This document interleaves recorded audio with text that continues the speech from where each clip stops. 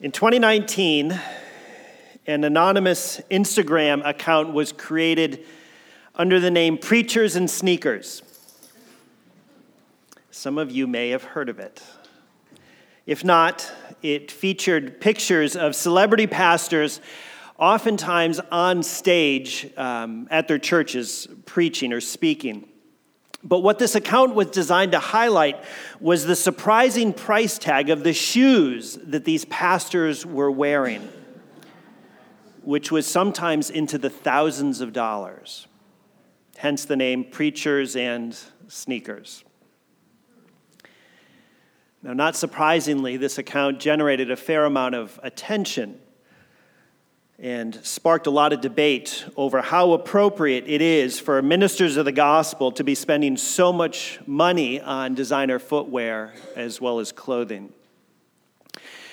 Now, eventually, the creator of this account identified himself. It's a guy by the name of Ben Kirby, a self-identified Christian and sneakerhead. And although he initially started this account as a joke, it turned into something much more significant as both he and those following the account really wrestled with the implications of what he was documenting on this Instagram page.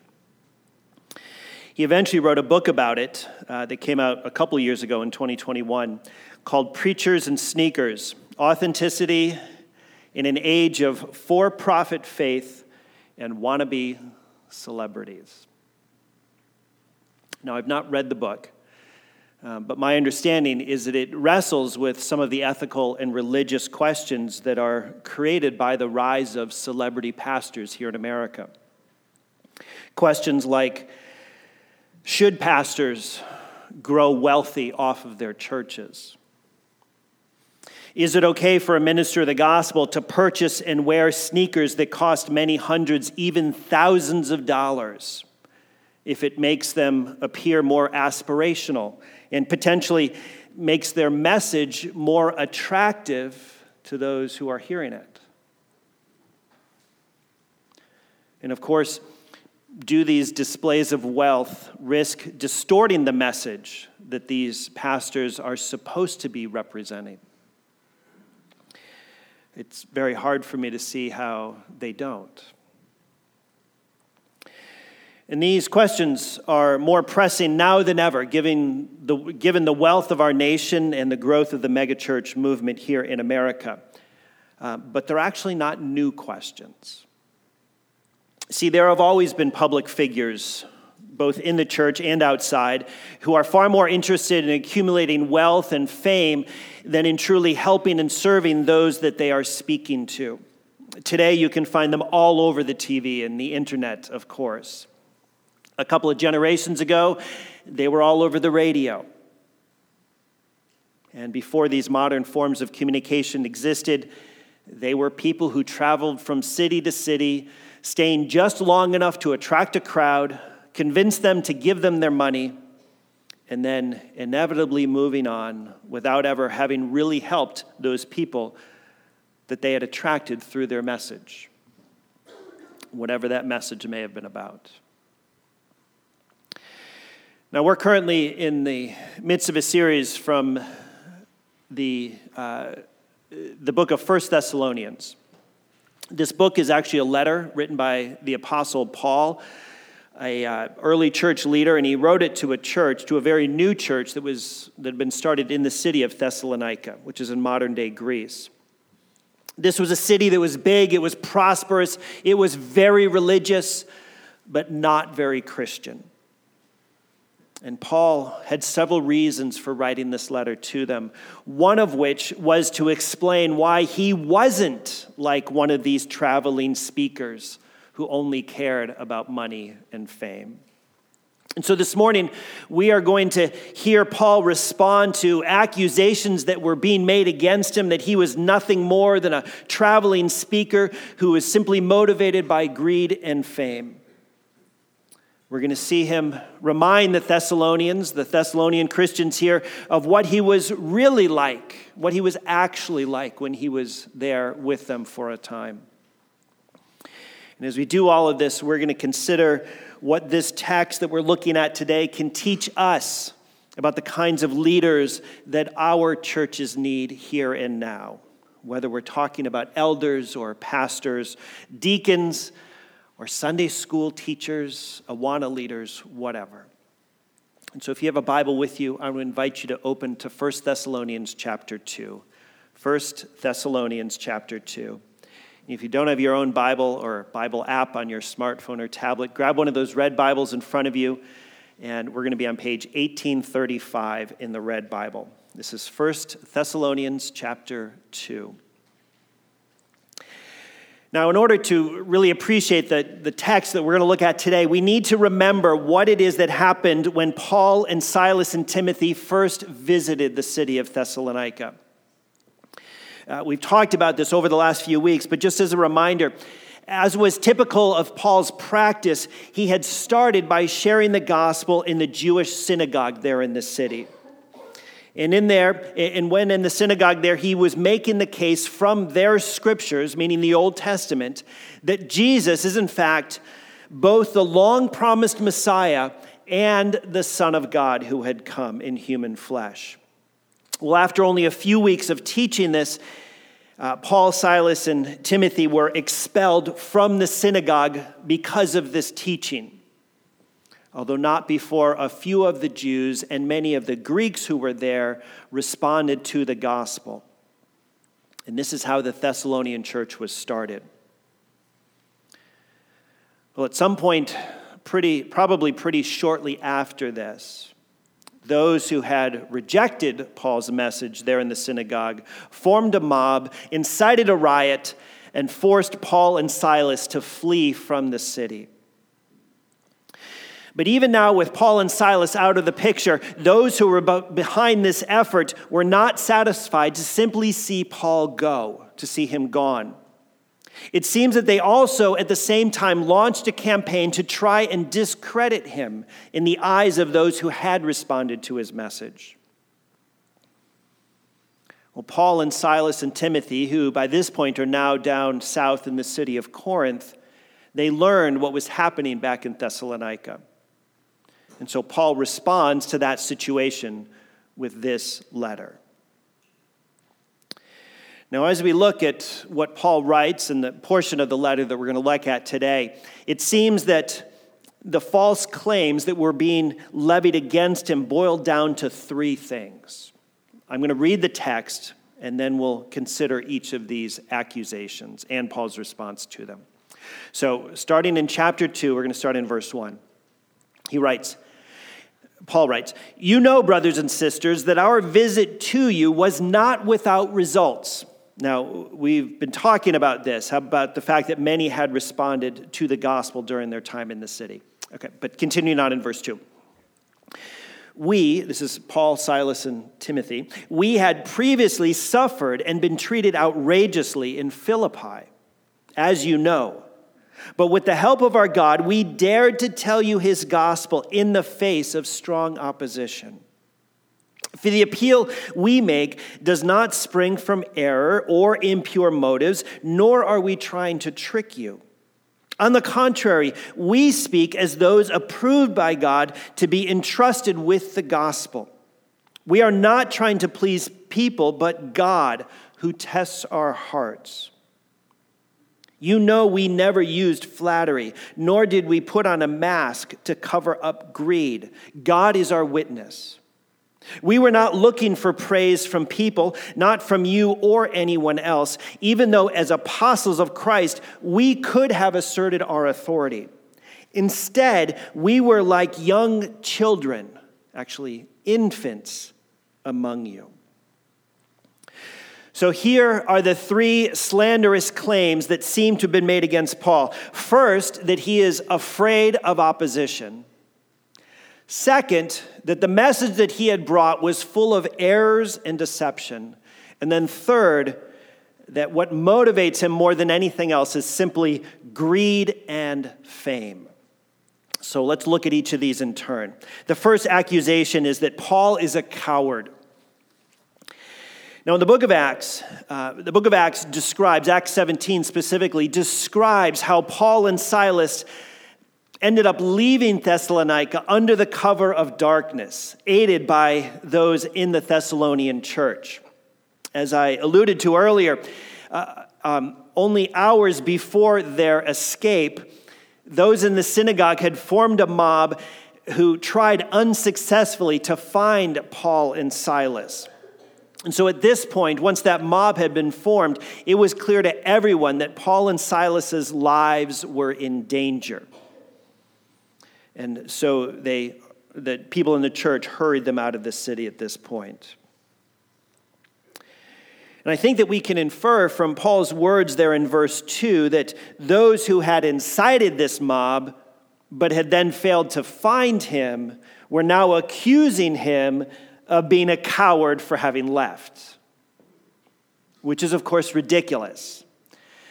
Because if you know anything about Paul is typically too slow, not too quick to leave in the face of danger and opposition. And so Paul here, he responds to this claim of cowardice by reminding his readers, by reminding those in Thessalonica who were hearing this accusation against him of what had actually happened to him and his team right before they arrived in Thessalonica, what had happened to them in Philippi, which is where they'd been prior to coming to Thessalonica. Look at verse 2. Here's what he wrote. We, Paul, Silas, and Timothy, had previously suffered and been treated outrageously in Philippi, as you know. But with the help of our God, we dared to tell you his gospel in the face of strong opposition. So in Philippi, they had also been falsely accused of causing a dangerous disturbance there in the city. But see, in Philippi, the mob that had formed actually managed to catch them. And that mob eventually turned them over to the city officials, and Paul and Silas were then beaten and then thrown in prison without even a trial. And in the end, it's only Paul's status as a Roman citizen that eventually secures their release. And so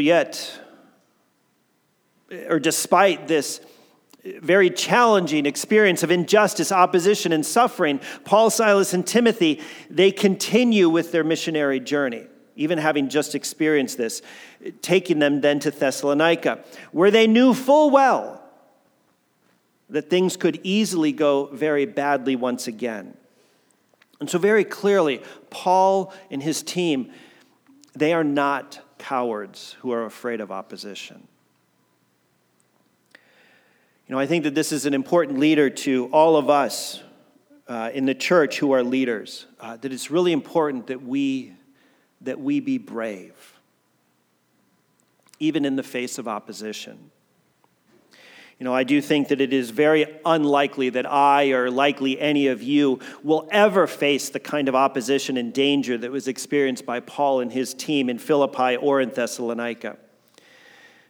But there are going to be times where we will face opposition of a more civil, if still painful kind. Today, church leaders, they get criticized for holding to and teaching doctrines and values which are out of step with society's prevailing values, whether around marriage or sexuality, around gender or identity, around forgiveness, around loving our enemies. And yet, it is so important that we be brave and remain faithful to teaching and preaching well-interpreted Scripture, even when it is opposed. And then in an even more recent phenomenon, a growing number of pastors and church leaders find themselves facing criticism from within their churches for not being sufficiently partisan.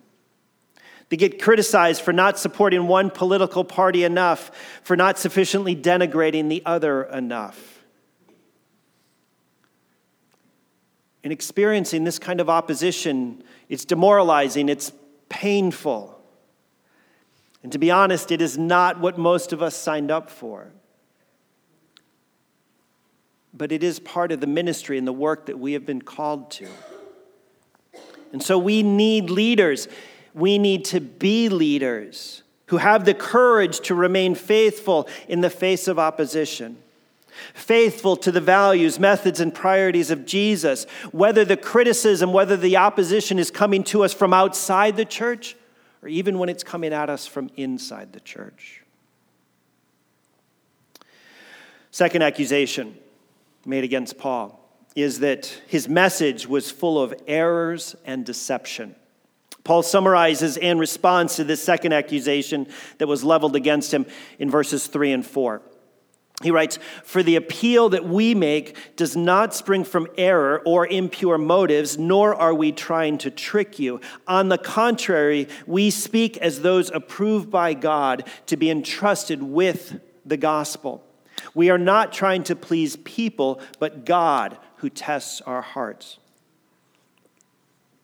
So Paul here is being accused of having given them a message that was full of errors, that's motivated by impurity, and that is designed to trick or to deceive them.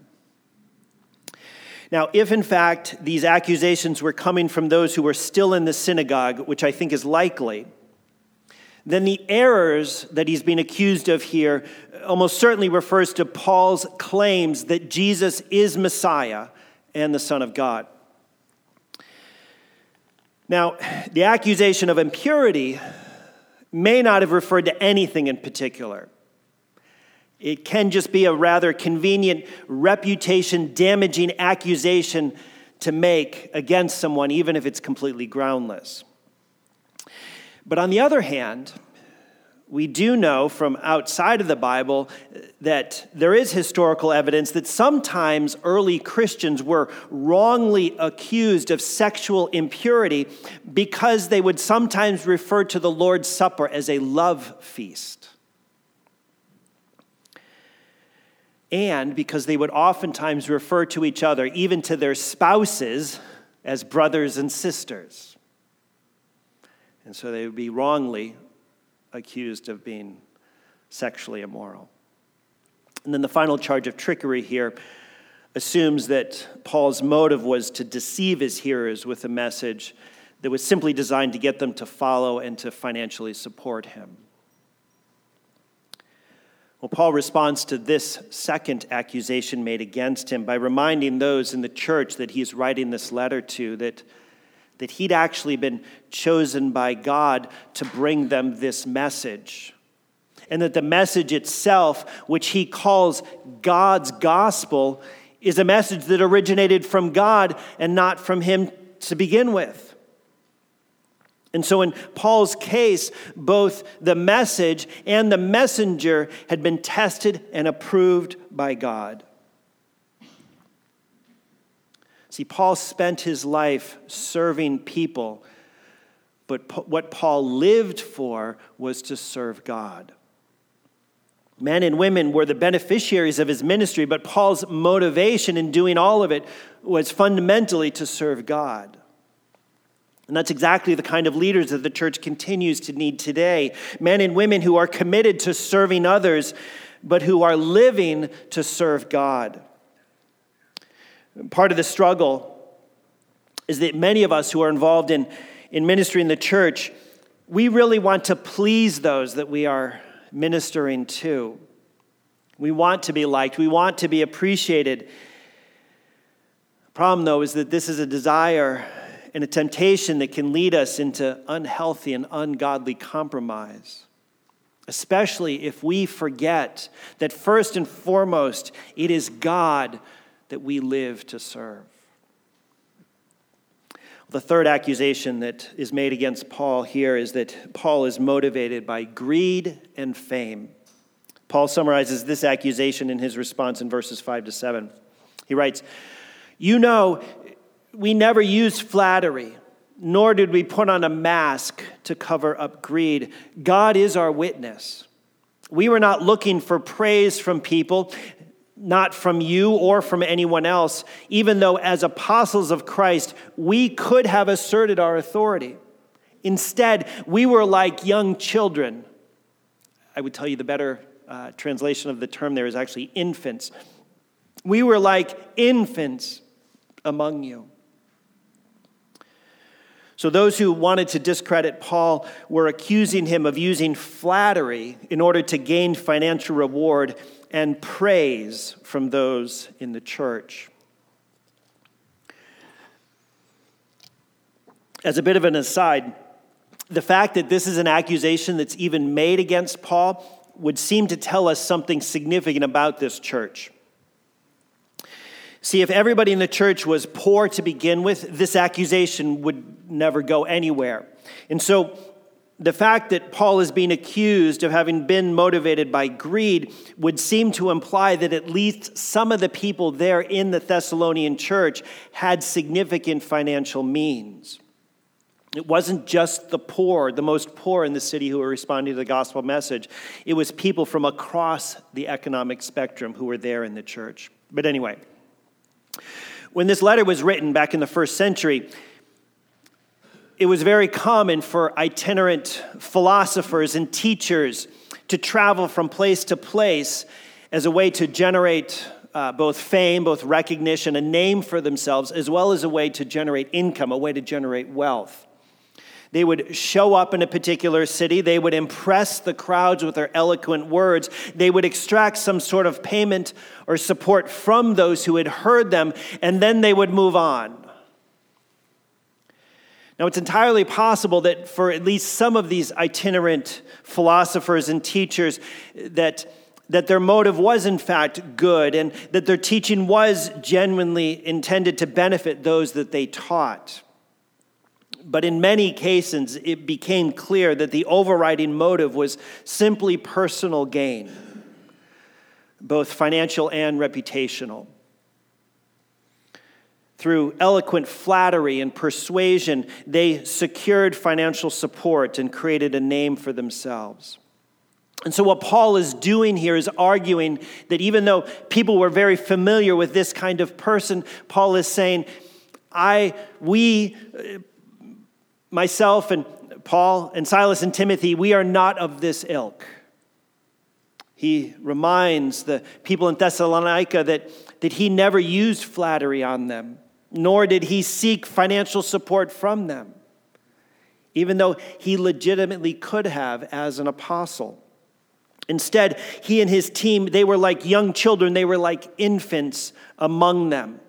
In other words, instead of throwing around their weight as apostles, when they were there, they were humble and not demanding of the people they were ministering to.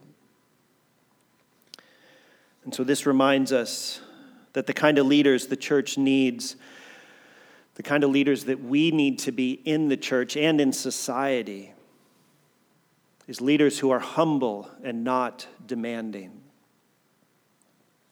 See, God's design and purpose for leadership is not to elevate people so that they can throw their weight around and indulge themselves in the perks of power and fame. God's designed purpose for leadership, both certainly inside the church, but also outside of the church, is one of service. The point of leadership is to serve. A leader is supposed to seek and prioritize the good and flourishing of those that they are leading. Because see, in the kingdom of God, leaders are not to be served, but are to serve. Well, Paul here, having introduced the metaphor of family there in verse 7 with the talk of infants, he now leans into this metaphor even more. And having spent the first half of this text that we're looking at describing what he wasn't like when he was there among the Thessalonians, he uses the second portion of this text that we're looking at to describe to them, to remind them what he was like when he was with them. Specifically, he reminds them that they were like a nursing mother and a nurturing father. Paul here uses the metaphor of a nursing mother to describe the kind of love that he and Silas and Timothy showed them during their time together. Look at, picking up about halfway through verse 7. He writes, "Just as a nursing mother cares for her children, so we cared for you. Because we loved you so much, we were delighted to share with you not only the gospel of God, but our lives as well. Surely you remember, brothers and sisters, our toil and hardship. We worked night and day in order not to be a burden to anyone while we preach the gospel of God to you. You are witnesses, and so is God, of how holy, righteous, and blameless we were among you who believed. And so Paul reminds the Thessalonians of the kind of tender care that he and Silas and Timothy showed them. They shared with them not just the gospel message, but their lives as well. What Paul is describing here is something that's deeply relational. See, they didn't treat the Thessalonians instrumentally, as people who just needed to be converted and discipled. Instead, they engaged with the Thessalonians as people to be loved, as people to be truly invested in and cared for. And just as the relationship between a mother and an infant is asymmetrical in terms of giving and receiving, meaning one side primarily gives, the other side primarily receives, so it was when Paul and Silas and Timothy were there with them. Paul and his team, they gave and loved and supported without expecting all of this to be equally reciprocated back to them. In fact, we know that while they were there, that Paul and his team worked hard in the marketplace so that they could cover all their own expenses. They did not want to burden them or this new church with the pressure of financially supporting them. See, like a mother who is caring for her children, they were happy to give far more than they were receiving. Because sometimes that is what love looks like. Well, continuing with this familial metaphor, Paul also describes he and his team as being like a father to the Thessalonian Christians. Look at verse 11. He says, "For you know that we dealt with each of you as a father deals with his own children, encouraging, comforting, and urging you to live lives worthy of God who calls you into his kingdom and glory."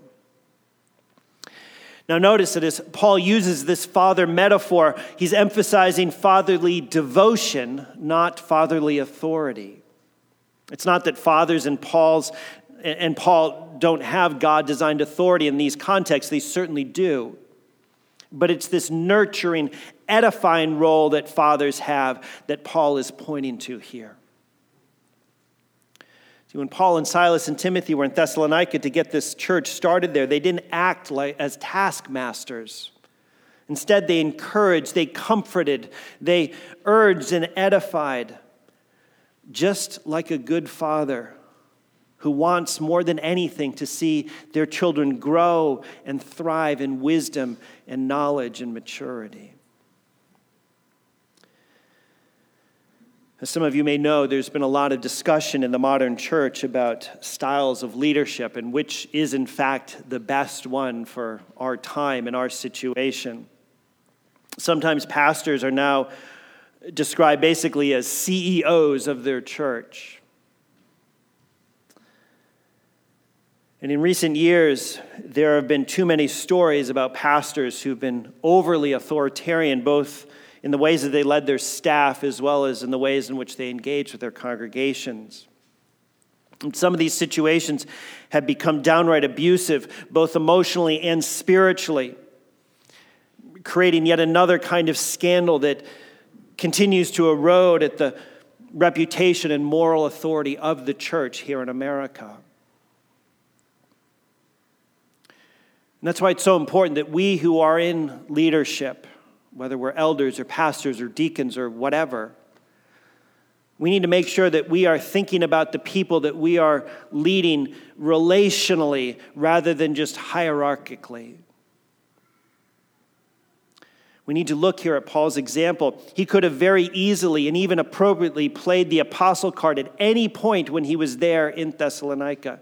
Yet instead, he embraced the humility of an infant, the loving heart of a mother, and the nurturing disposition of a father. And this is the kind of leader that I and you need to strive to be. It's the kind of leadership that our churches need most, and it's the kind of leadership that will help restore the reputation and moral authority of the church here in America.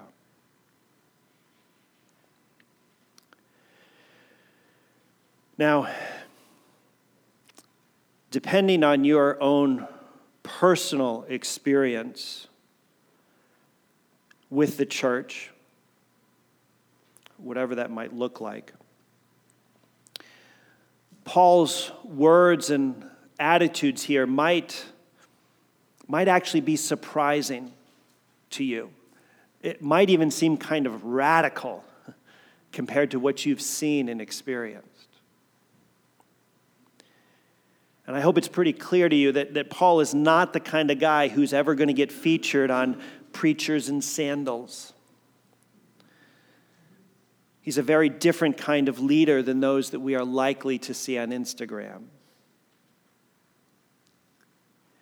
But as revolutionary as Paul's attitude might seem to some of you here this morning, it is so important that what we recognize more than anything is that in all of this, he is simply following the example of Jesus.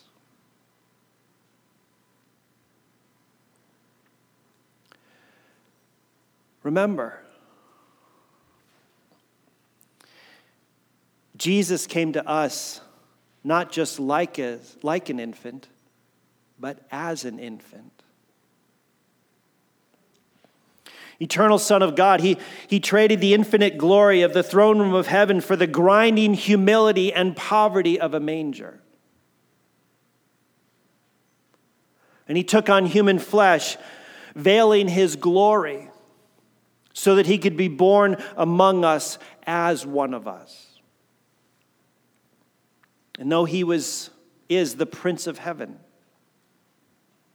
his arrival went largely unnoticed, except by his parents and a few shepherds and some foreigners from the east. He never threw his weight around or demanded special treatment. He grew up in obscurity in a little backwater town in Galilee. And when his public ministry did begin, he didn't burst onto the scene in fancy clothes or sandals, like a conquering king or a military general. He didn't demand honor or recognition. He didn't use flattery to gain wealth or fame.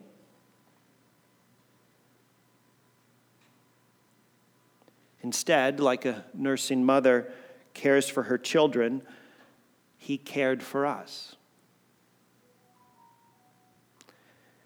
And because he loves us so much, he was delighted to share with us not only the gospel, but his life as well. And he deals with us, with each of us, as a father deals with his children, encouraging, comforting, and urging us to live lives worthy of God and of the kingdom that he has come to announce. The kingdom that his death and resurrection inaugurated. The kingdom that will come in its fullness when Jesus returns to finally and forever fix all that's broken in this world.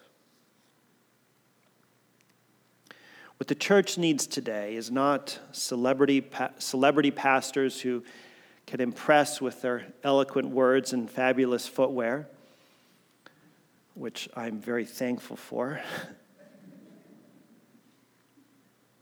What the church needs today is what the church has always needed. Elders and pastors and leaders and teachers who have the humility of an infant, the loving heart of a nursing mother, the nurturing disposition of a father. It needs leaders who look to Jesus for their message and for their example to follow. Let me pray. Father, we thank you for your great unstoppable plan to rescue and to redeem a people for yourself. We know that you made us to represent you and to rule this world with you, and yet we also know that we have not remained loyal to you. Thank you for not giving up on us and instead sending your Son to be our true rescuer, King.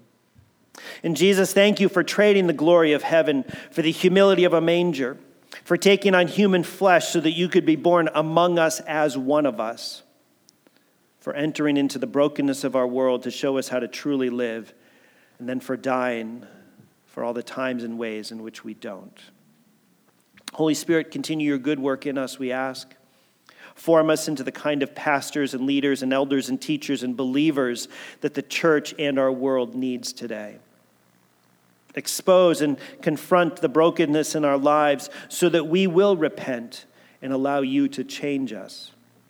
Continue to make us more like Jesus so that we may become more and more your agents of grace and gospel in this beautiful but broken world in which we live.